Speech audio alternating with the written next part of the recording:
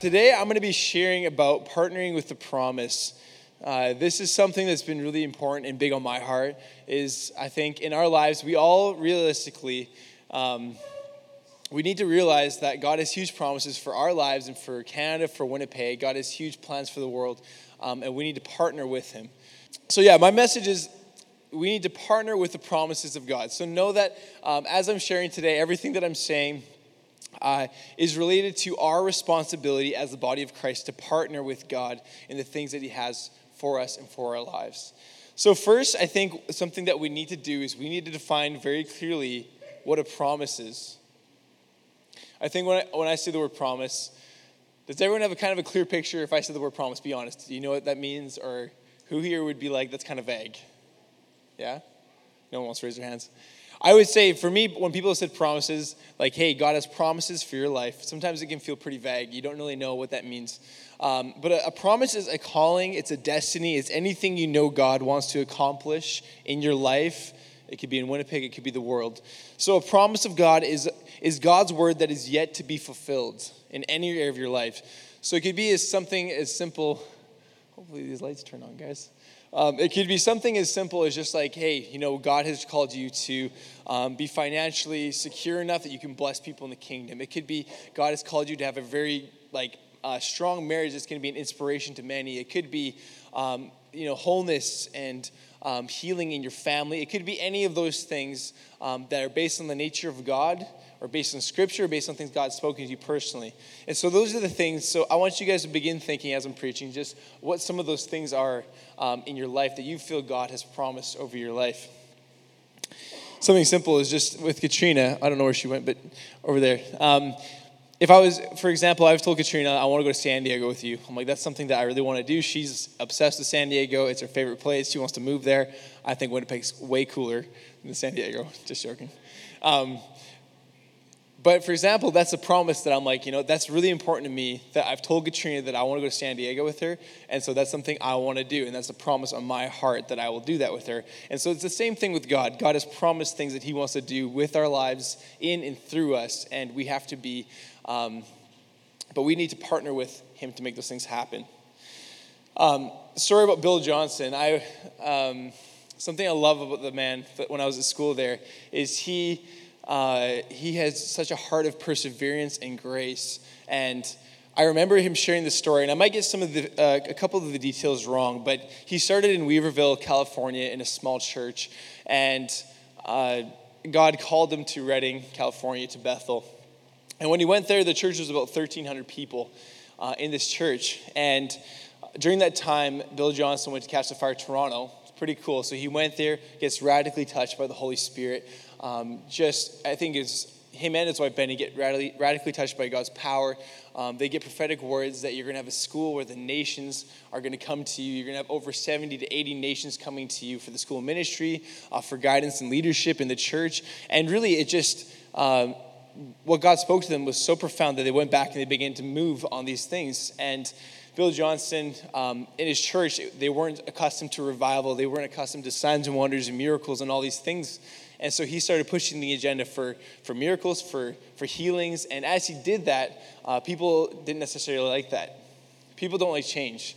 I don't always like change, but these people really didn't like change. And I think they ended up losing about 1,000 people in their congregation when he started pushing for what he felt God had promised over their church and over their lives. And they went down to about 300 people, actually.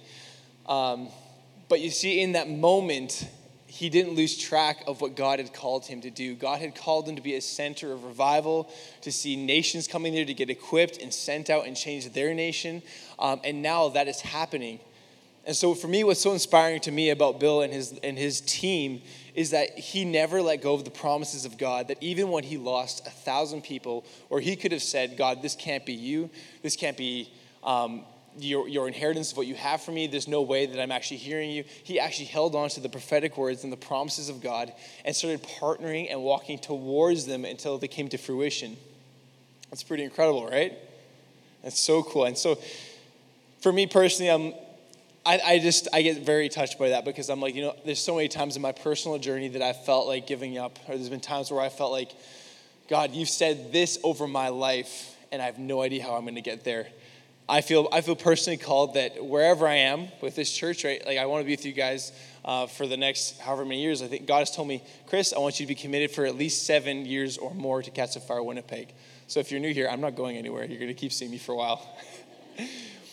But I know wherever I am, God is saying, I want you to help raise up people, and I want you to be a voice in the nation. I want you to have influence in the nation of Canada, to raise up sons and daughters and see the world changed. And so I know, realistically, I don't think I'm at that place where we're doing all that, but I still have these promises, these prophetic words from God that this is where you're calling me, God, and I'm going to start taking steps practically to get there. So who believes here that God has amazing plans for Winnipeg? Amen. So I firmly believe that God is bringing reformation, he's bringing transformation, he's bringing revival to Winnipeg. I believe that strongly. I believe that God has already began an awakening in Canada, and he's looking for people to be a part of it.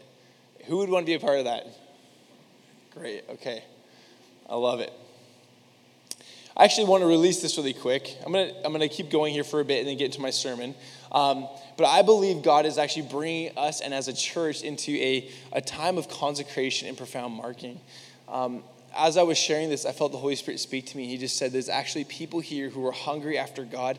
But I felt really clear that the Lord just said this is a time where God wants to consecrate and mark people for his purposes in the church. I really feel like there's even some of you here today that you've been hungry after God. You've been hungry after God using you in different ways, whether it's in your workplace or in your marriage or in the city.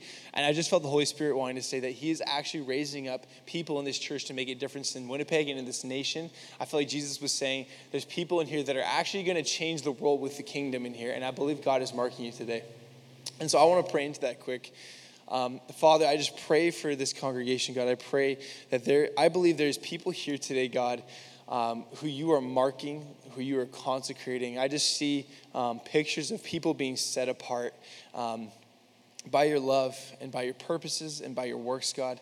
And I just see people stepping into the fullness of who they're called to be. And God, I just see the kingdom expanding into these people's lives, God. I see the kingdom expanding into their workplace, into their marriages, Father. And so whoever those people are, Father, I pray that you would mark them, God, that you would touch them deeply.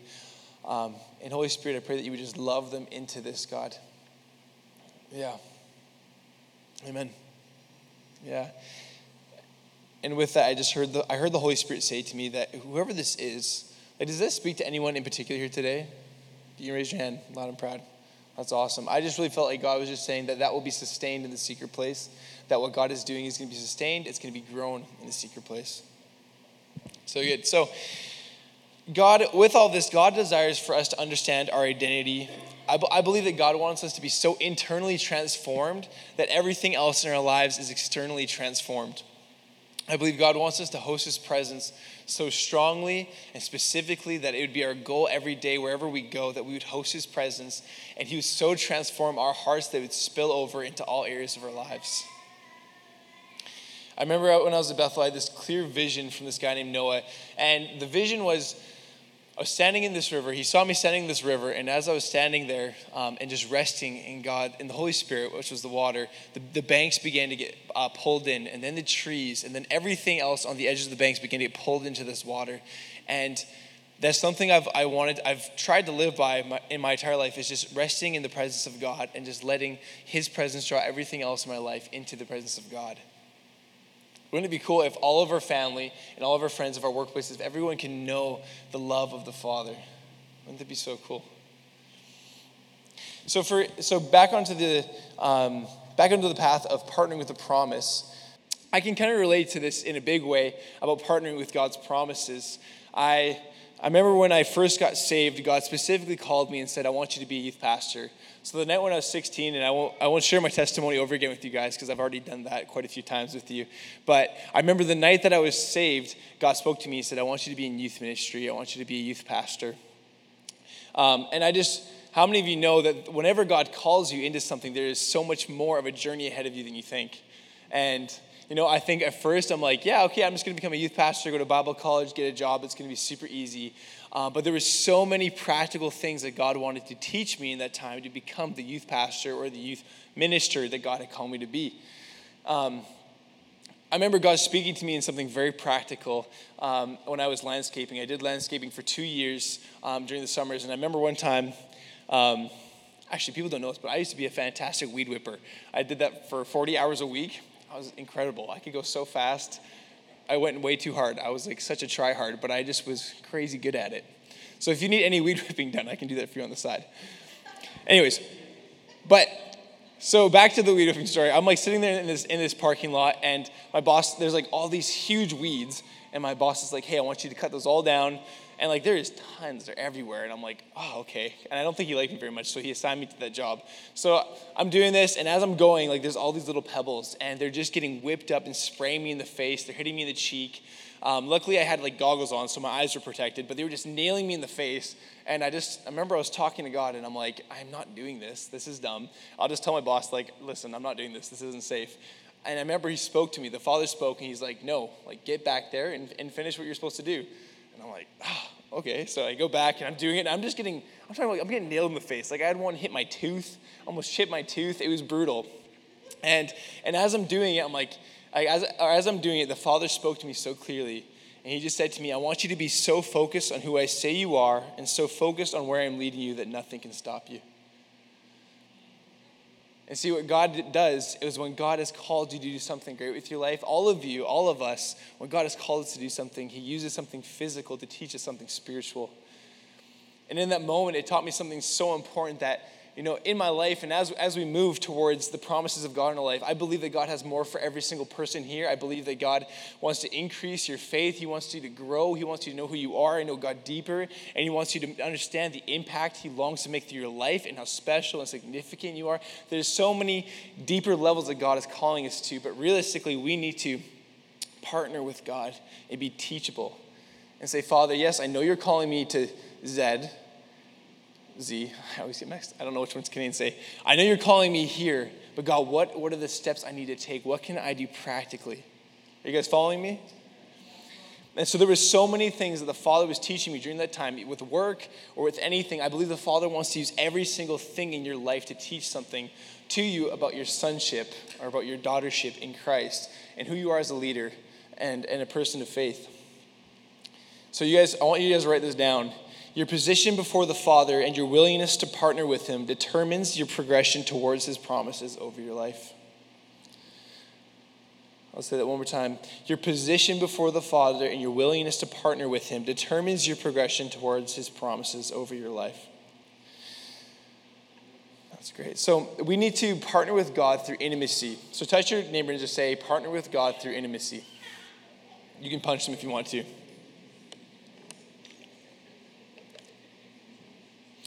So guys, intimacy is the doorway for us to courageously step into God's call on our lives. If we don't, I'll keep hitting you guys over the head with this over and over, guys. If we don't have intimacy with God, we have nothing. If we don't have time that we set apart for God to know him and to be known and to be seen and get in his word, then we don't stand a chance against going towards God's promises. God's promises, there is a war ahead of us. There is things that we're going to have to overcome and obstacles we're going to have to learn from and grow from. And if you don't understand to have intimacy with God first, then you're never going to make it to that point. Intimacy with God is the doorway to courage. That is the doorway to breakthrough in our lives. So a lot of people, when they tell me, they're like, man, Chris, I'm not getting breakthrough in this area of my life. Then my number one thing I always ask them, like, hey, how are you spending time with God? How is your intimacy with God?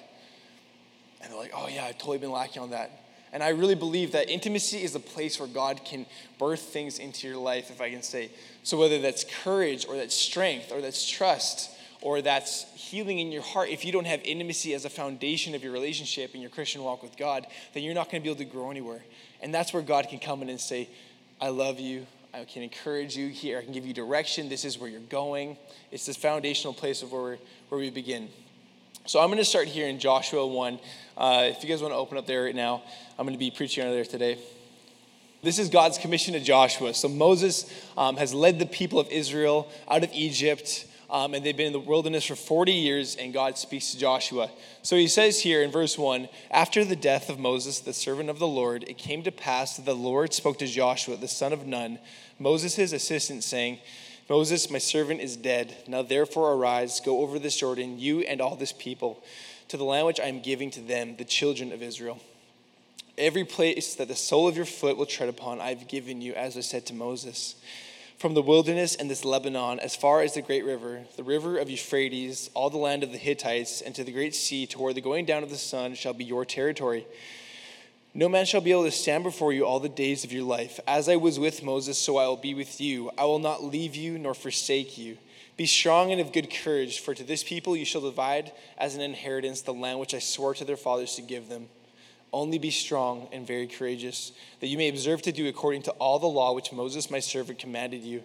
Do not turn from it to the right hand or to the left, that you may prosper wherever you go. This book of the law shall not depart from your mouth, but you shall meditate in it day and night, that you may observe to do according to all that is written in it. For then you will make your way prosperous, and then you will have good success. Have I not commanded you? Be strong and of good courage. Do not be afraid, nor be dismayed, for the Lord your God is with you wherever you go. That's good. So right there's some incredible promises that God is with you. He will never leave you or forsake you. Do not be discouraged. Do not be dismayed. So I even feel there's people here today that just need to hear that. I know I do. It's so encouraging to know that God's never going to leave me. The one thing I do recognize, though, about intimacy is that Joshua has a high level of intimacy with God, if you notice that. He hears God very clearly. I would love if I could hear God clearly all the time like Joshua does. Just very clearly, do not be afraid, do not be discouraged. I do sometimes, but I really feel like he is a man of intimacy with God. So if we notice here, God commands Joshua 3 times in 7 verses to be strong and of good courage. So what was he? He's probably afraid. That's what my assumption is, that he was actually afraid, that he was afraid, and who wouldn't be? You know, you have these grumbling Israelites who've been in the wilderness for 40 years. Moses has passed away, and now God is like, hey, you're the guy that's going to lead these people into the promised land. Like, talk about pressure, right? So I believe he was afraid, and that's the thing in our lives, is it's okay to be afraid. When God speaks to you in your life about your calling, your destiny, I actually strongly believe that you should be afraid. I believe that if you're not afraid about where God is leading you, then I don't think you have God's full picture for your life. I really don't. If you look at any person in the Bible walk with God, there was no one that was sitting there that had a mundane time with Jesus, who wasn't called to make a difference, who wasn't doing something profound for God, who wasn't changing the world or doing something significant. And I think, like before when I was talking about the consecration and people being set apart, I really feel like God is setting apart people who will actually say, no, God, I actually believe that you are still the God of the Bible. The things that you did, God, and the things that you did through your people, I believe that you're going to do that again, and I want to be a part of that. That's what I want to be a part of. I want to be surrounded by people who are saying yes to God, who are like, I'm going to pursue God, and whatever God wants to do with my life, he can do. I believe that God is looking for people like Joshua. And so it's okay for us to be afraid, but we cannot submit to fear. It's 2 very different things. If we're afraid, that's very normal, it's very natural. But when we submit to fear, that's when the enemy can come in and start pressing on us and attacking us, is when we submit to fear. You know, we are called to live an uncomfortable life. That's why we have the Holy Spirit, the great comforter. Right? See, but Joshua was intimate with God. See, Joshua was intimate. He could hear God's voice. And that's where he could receive courage that actually led to the breakthrough that Israel needed. Isn't that amazing? That in intimacy, he could hear God, he could be strengthened with courage, and then step into breakthrough and say, we're actually going to go do this. That delivered the Israelites into the promised land, and they could take over what God had promised them. That's incredible, right? You guys are giving me a bit of a blank stare. Maybe I got to explain this a little more.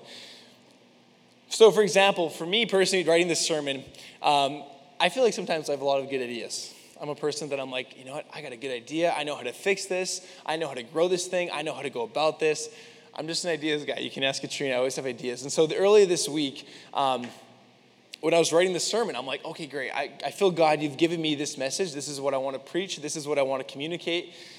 And, you know, I'm like, all right, but I don't want to, I'm like, God gave me a very clear structure a few weeks ago about like, hey, this is how you should probably write your sermons.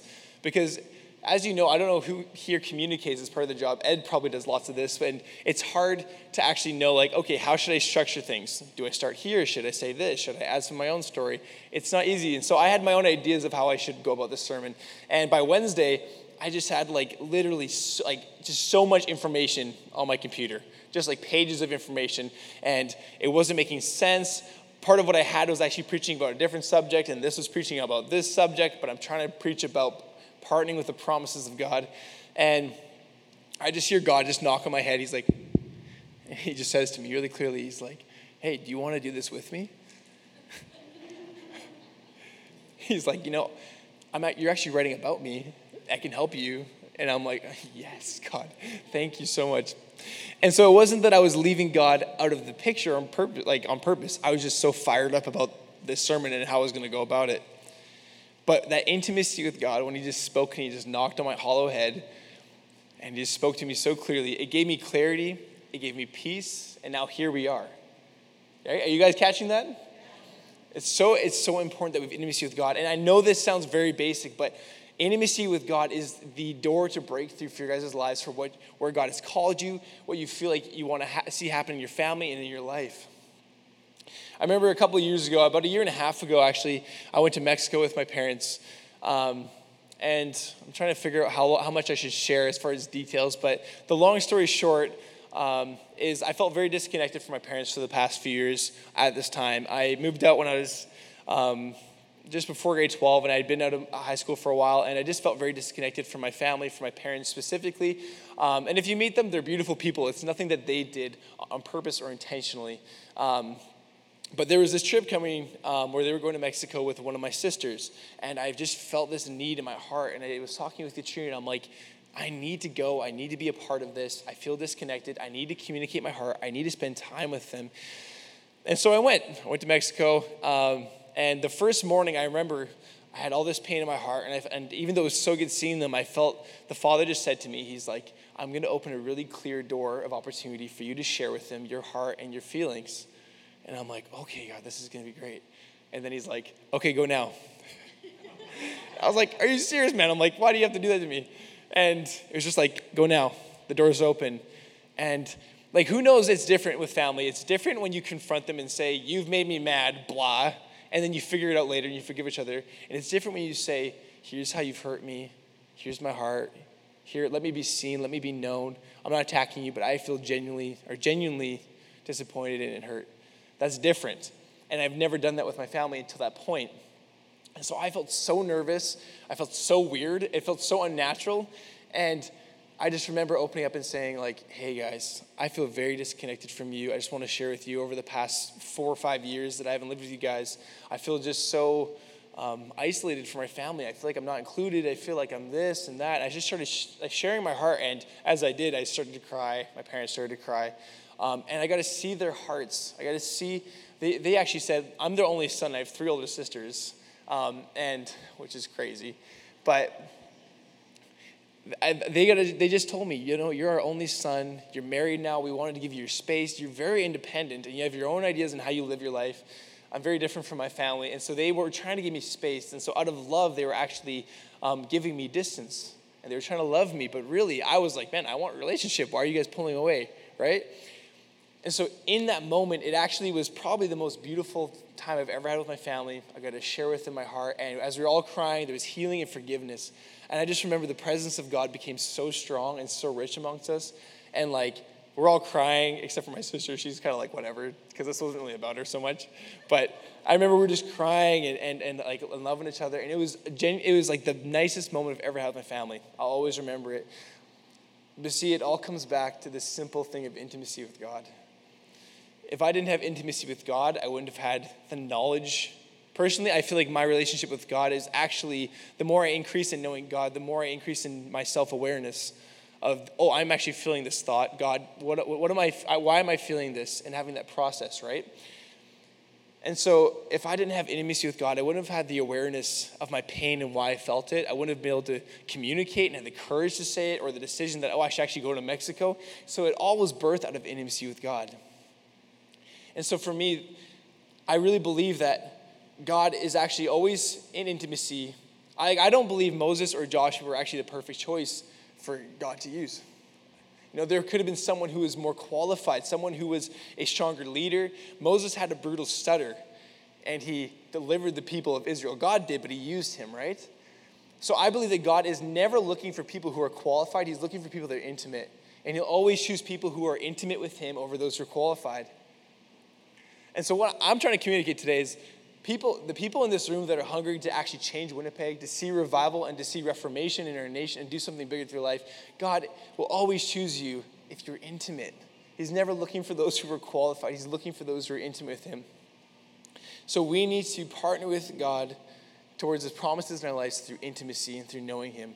When we remain in rest and when we remain in intimacy, our awareness of our oneness with the Father is there, and hearing his voice is easier, and that's where we can have courage and strength and breakthrough to overcome and step forward. And through that, faith is born. So punch your neighbor and say, we need to partner with the promise through faith.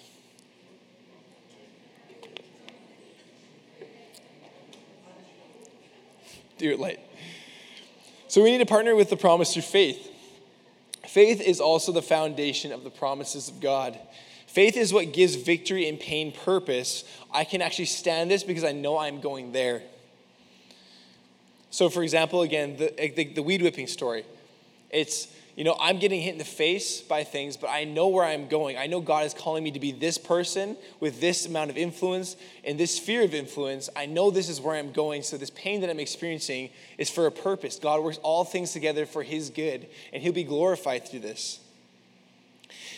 Faith looks like, God, you're teaching me this because I know you are preparing me for this. I'm experiencing this pain, but I have this purpose, and I'm growing into the person and leader that you've called me to be to fulfill this. So how faith works, this is how I believe faith works. Whatever you have faith in is what you're being pulled towards. I think it was Chris Valton that said, whatever you have faith in is what you attract. And so if you look in your life right now, if you have a lot of I guess you could say rotten fruit for a better term, or, if you have things that are constantly happening, I would question where you're putting your faith in. I believe that as we actually put our faith in the kingdom, although hard things will come, it will put a positive attitude in us. It'll make us grateful. It'll make us thankful. It'll make us full of love and inspiration to follow God's promises. When I had this image that Jesus put in my heart about faith, and because I was just I wanted to kind of explain what does this look like that when we live in faith? What is an image that I can explain? And the really clear image I saw was Jesus just coming before me, and he just grabbed my hands. And what faith is God, maybe I do know where you're leading me, or maybe I don't. But either way, I know we're going somewhere, and I'm going to grab your hands. And you can just start pulling me. Just start pulling me, start walking me. I don't know what this is going to look like. I don't know what you're doing. I remember I had a friend where as he started getting more intimate with God over the past year and a half, God told him, he's like, I want you to go and ask for forgiveness for these 6 people. And the situations were completely random. They were like, I think he had swore at one of them once, or one time he had a bad thought against one of them. And these specific people who didn't really know that he had wronged them, but he knew he did in his heart, God asked him to go and ask for forgiveness from all these people. And it was super awkward because a lot of them didn't even know he had a problem with them. But you see, he knew that God was leading him in this direction. And he's saying, Jesus, keep pulling me, keep helping me walk in this direction. And there was a purpose in that. And I believe that he's called to be a great man of God that's going to make a huge difference. Fear is, when we fear in our lives, it's actually because we believe that we're doing it ourselves. So for example, if I get up here today and I preach, it's actually, if I'm fearful of what people think, and I'm fearful of preaching, it's actually because I believe that I'm doing it by myself, and then it's not God doing it through me and with me, right? So anytime we are fearing in our lives, it's actually that you believe that you're walking somewhere by yourself. I really don't believe that I, even for a chance, could get to where God is trying to lead me without his miraculous power a part of all of it. But we need to realize that when we're struggling with fear in our lives, it's because we think that we have to do it by ourselves. And I do not believe that Joshua was full of fear because he knew that God was with him.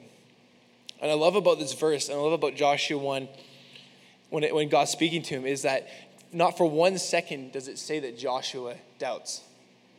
It shows that, okay, maybe he was afraid. He was holy crap, God, this is crazy. You want to do this through my life. But not once did he doubt him. For me personally, if God called me to lead the Israelites into the promised land, I'd be like, you're joking. Me? You want me to do this, God? And the thing is, sometimes we think of people in the Old Testament and the New Testament as these like biblical figures and not as real people. But Joshua was a real person that God had called, just like us, human, and saying, I want you to be the person that's going to step out and lead the way towards God's promises. And again, I believe God's looking for people that will partner with him like Joshua did. You know, I love Joshua. He's like, man, God, you said it, so we're doing it. And I think that needs to be our attitudes, is we need to have so much faith in God towards his promises that as soon as God speaks, it's like not even a hesitation. God, you said this, we're doing it. Let's go. No hesitation. Father, you want me to go talk to this person right now? For sure, let's go do that. And I believe that the more we delay that, the more we don't partner with God through our faith, the longer it's going to take us to see the things of God come to the fullness in our lives.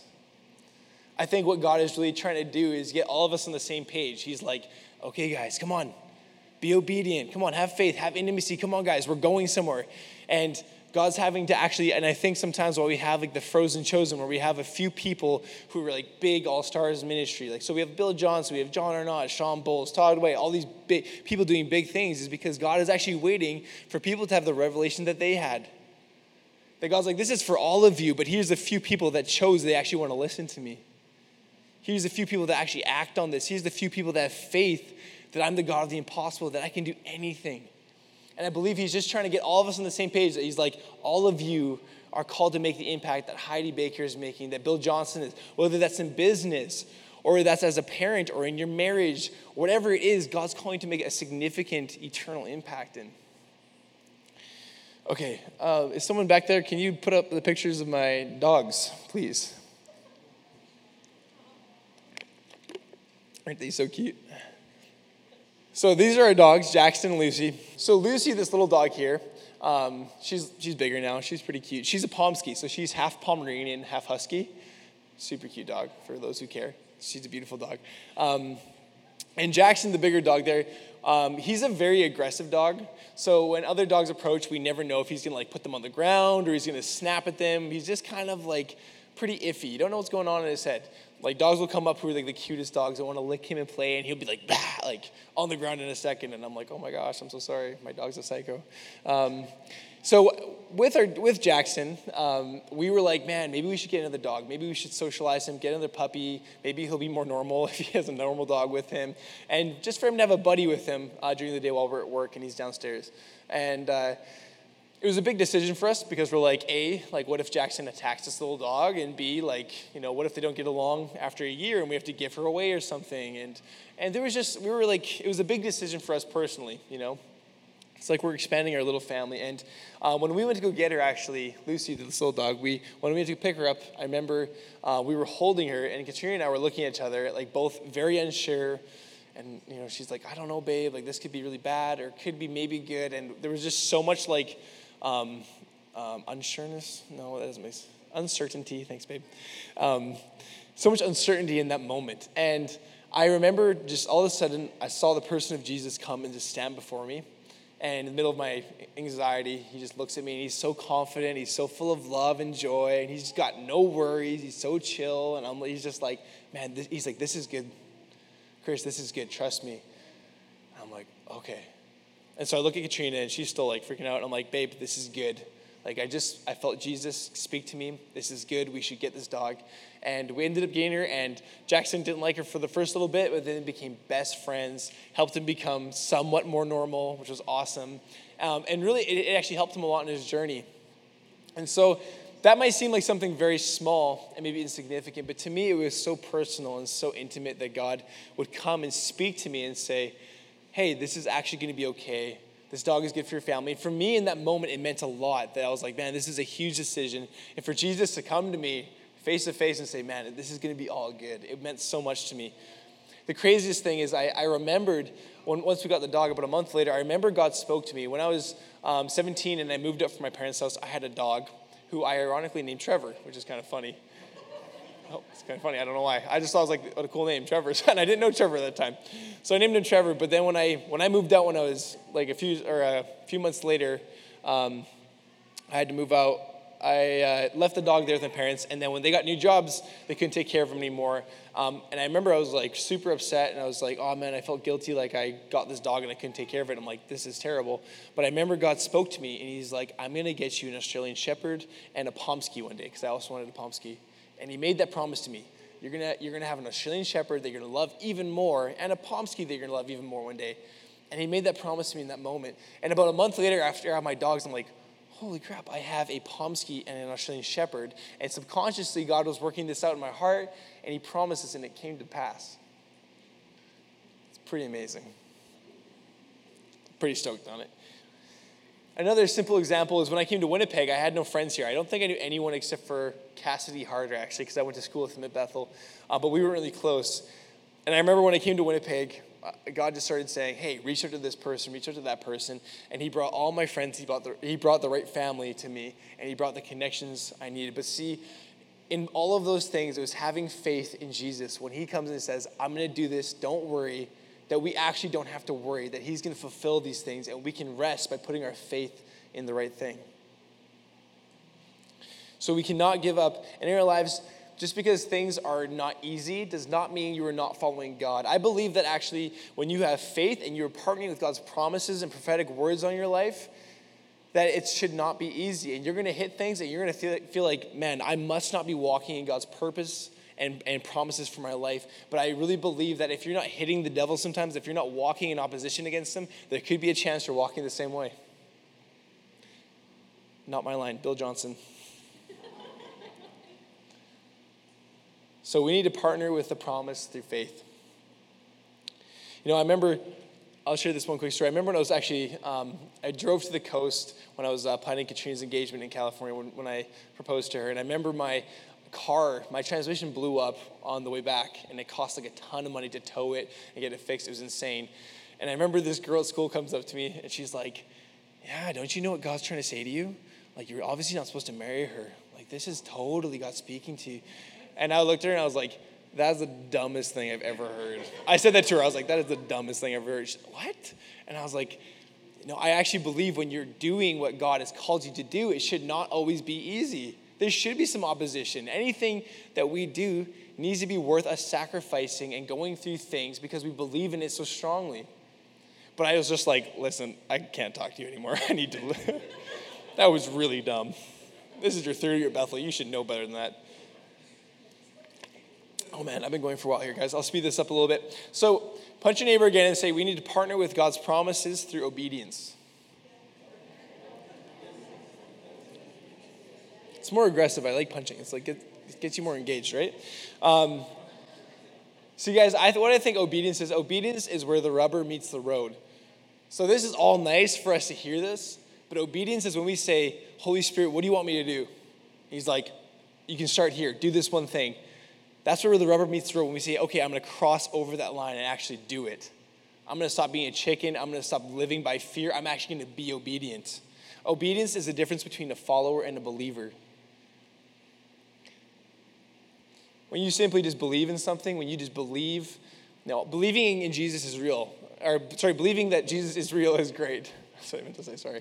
Believing that he's real is great, but that doesn't do anything for you. When you follow Jesus, that's when you begin to see fruit in your life, and that's when you begin to see transformation. I think so many times in life, I see people, and I'm like, and they're full of faith. I see people actually who are Christians, but they have all these sins in their life, all this stuff going on, all this destruction in their life. And they're like, yeah, I believe in Jesus. It's all good. And I'm like, cool, what's that doing for you? And they're like, well, yeah, things are really hard. And look at all these terrible things going on that I am causing. I'm like, yeah, it's different between believing in Jesus and actually following him. Following in his footsteps, following his promptings. And I would challenge all of us this week that we could step out and say, Holy Spirit, how can I be obedient to you this week? Or even better yet, leaving from church and saying, Holy Spirit, what do you want me to do? And I find so many times it's practical. The Holy Spirit's like, how about you just go serve your wife and love her? Don't even ask for anything, just give to her. I'm like, okay, I'll try and do that. Or maybe it's like, hey, call up this friend and just love them and just pray for them. Like, ask them how you can be there for them. Or it's, hey, actually, at work, I want you to be more loving. You're not that loving. Be more loving. Be more kind. Be an example. Hey, I want you to start reading some leadership books. Hey, I want you to start applying for these kind of jobs. Hey, I want you to actually accept this job. And all of a sudden, you're actually walking out the promises of God in your life and towards the direction he has. So how does Joshua respond after receiving direction from the Lord?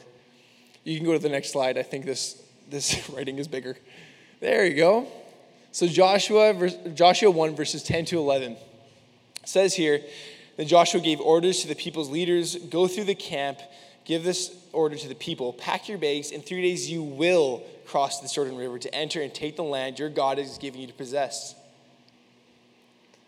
I love that so much. Joshua was like, man, we're doing this. As soon as when he hears God, he doesn't stop and say, I don't know, maybe, yeah, okay, sure. No, he goes immediately and speaks to the people and says, in 3 days you will cross the Jordan River. We are taking back the land. God's promises are going to come. We're going to take land right now. That's what Joshua does. He doesn't hesitate for 1 minute. He does continue to give encouragement and specific instructions and remind them of God's promises that he's made, but he doesn't hesitate. Instantly, he goes out and he's like, man, no matter what, if I'm full of, if I'm afraid or I feel like I'm not qualified, whatever this is, my feelings are dismissed as I have faith towards what God has for us. And he steps out in obedience. And so what is the fruit here? What is the fruit of Joshua being obedient? It says here in the Bible that everyone in their path is utterly destroyed. I would actually love to do a word count of how many times the phrase utterly destroyed is in Joshua. It's insane. Anyone standing in their way of the promised land is utterly destroyed. Like there's just no chance. God just wipes them out with people. And it's brutal. I feel like God of the Old Testament is like brutal. Like at first when I was reading this, like there's not man or woman or child or animal, teenager, girl, boy, no one is spared. Everyone is just murdered, massacred. And I'm like, that's brutal. But then after a while, I'm like, this is awesome, actually. Because I'm like, this is actually God fulfilling his promises. This is people being utterly destroyed because Joshua was intimate and he had faith to start moving towards it and he was obedient on every action. This is God's promises actually being fulfilled. And I think what we can do and apply that to our life is knowing that when God is speaking to you, he wants you to know him in his secret place. He wants you to have faith towards you're going, but he wants us to be obedient and know that every single thing in your way towards God's promises will be utterly destroyed. So whether that's fear or that's anxiety or that's insecurity or that's self-doubt, whatever those things are that are standing in your way, God is going to utterly destroy them when you're obedient. But we don't understand that until we start walking it out. God doesn't go and say, God doesn't reassure us and don't worry, it's all going to be okay. I mean, He does do that, but we don't see the fruit of it until after we actually step out. I don't know that God's actually going to move until I am obedient. I say, God, I believe you. I'm going to be faithful. I'm going to act out on this. I remember when I was at a wedding a few years ago, I felt God just said, I want you to go talk to your auntie right now. I have an encounter. And I just began talking with her. And without me even saying anything, I wasn't preaching her. She looks at me and she's like, why do you believe in God? And I'm like, oh, let me share with you. And I got to share my testimony with her. And before you know, we were talking back and forth about God and how she used to go to church. And I got a word of knowledge about her mom. And I just said, hey, I feel like you have really deep issues in your heart for your mom. Like your mom mistreated you and it's affected the way you see God and life. And you have deep wounds. And I just said, but God is here today wanting to heal those. And at this wedding, I don't know my auntie super well. She's like my great auntie I don't see too often. And she just starts bawling. But it was something as simple as God's like, just go start talking to her. Just love her, just be open. And she starts asking questions about my faith and about everything. And she gets radically touched. I'm praying for her. My uncle, who is a Christian, comes over and he's like, what is happening? How did this even happen? And it was just insane. But we need to understand when we're obedient, God will move. God is like, I am ready to do some massive things. Now, who wants to actually, step out and actually do it? So we need to understand that also when we actually are obedient to God to actually go after the promises and the prophetic words he has for us, that sometimes it will be a war. It will not always be easy. It will not be like, God, I'm just receiving all these things. Things that are biblical, like God will never leave you. God will never forsake you. He's always with you. Those are promises we can hold on to. But sometimes we're going to have to go to war where we feel the exact opposite. I feel lonely, I feel isolated, and we need to go to war against those thoughts and about those beliefs in our mind so we can actually be living in the revelation of the fullness of our relationship with God that he has for us. I think a lot of people are like, God, I want revival. I want to see revival in Winnipeg. I want to see great things happen. I want to see all of these amazing things happen. And God's like, great. Start setting up at 7:30 in the morning with Ken, Jen, Chris, and Katrina and Ben. Start doing that. Oh yeah, God, no, but not that. I can't do that. That's crazy. I got a thing on Saturday night. Or, God, I want to see you move my workplace. Cool, go pray for your coworker. Yeah, I don't know about him. I don't really like him too much. Or God's like, hey, I want you to help tear down after church. Yeah, but I'm busy. I think there's just such practical things that God wants us to be obedient in. And we need to steward the things that can seem small in our eyes, and God will give us the greater things. If you told me when I was selling drugs in high school that I'd be a lead pastor of a church, I'd say, you're joking. That is never going to happen. And I am not all looking to be acknowledged or glorified in that way. It's been God's work in my heart saying, son, I have a plan for you and a purpose. Trust me, I did not ever think I was going in this direction when I was in this situation. But when God got a hold of my heart and he said, I want you to be obedient. I have plans for you. Start walking on things. It's just amazing to see the transformation in my life. I used to be so angry and depressed in life, and now I'm just not that anymore. I'm going to wrap up here, guys, because we are going to go over time, I think, a little bit. But just remember, I want to release this one quick testimony. When I was in school, there was this guy. We were doing treasure hunts. So we'd go out and find God's treasure. We would go out and say, God, where do you want us to go? What person? What do they look like? What do you want to say to your people? And so I remember this one guy. I can't remember his name, but he was this crazy hipster-looking guy, super good at skateboarding, really cool guy. And God spoke to him and said, go to this house at this time and knock on the door. I have an encounter there for you. I think I've shared this before, but he goes to this person's house and he knocks on the door and his heart's beating. He's like, oh man, this is kind of crazy. And he hears something inside. He hears someone struggling. And so God tells him, he's like, I want you to actually open the door. And he's like, oh my gosh. Okay, so he opens the door, and in the living room, there's a guy trying to hang himself. He's trying to commit suicide. And he runs up and he takes him down and he's praying, restores him to his right mind, loves him. He's holding him. They're crying. And this guy gets led to the Lord, gets plugged into the discipleship group at Bethel, and gets radically transformed. I'm just getting goosebumps.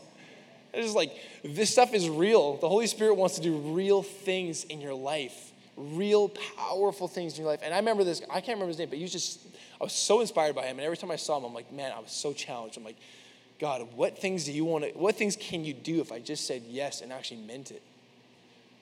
It's so much different saying, yes, Jesus, I believe in you. Yes, Jesus, I will follow you, no matter what the cost. So to wrap up here, intimacy looks like we're being intentional with God.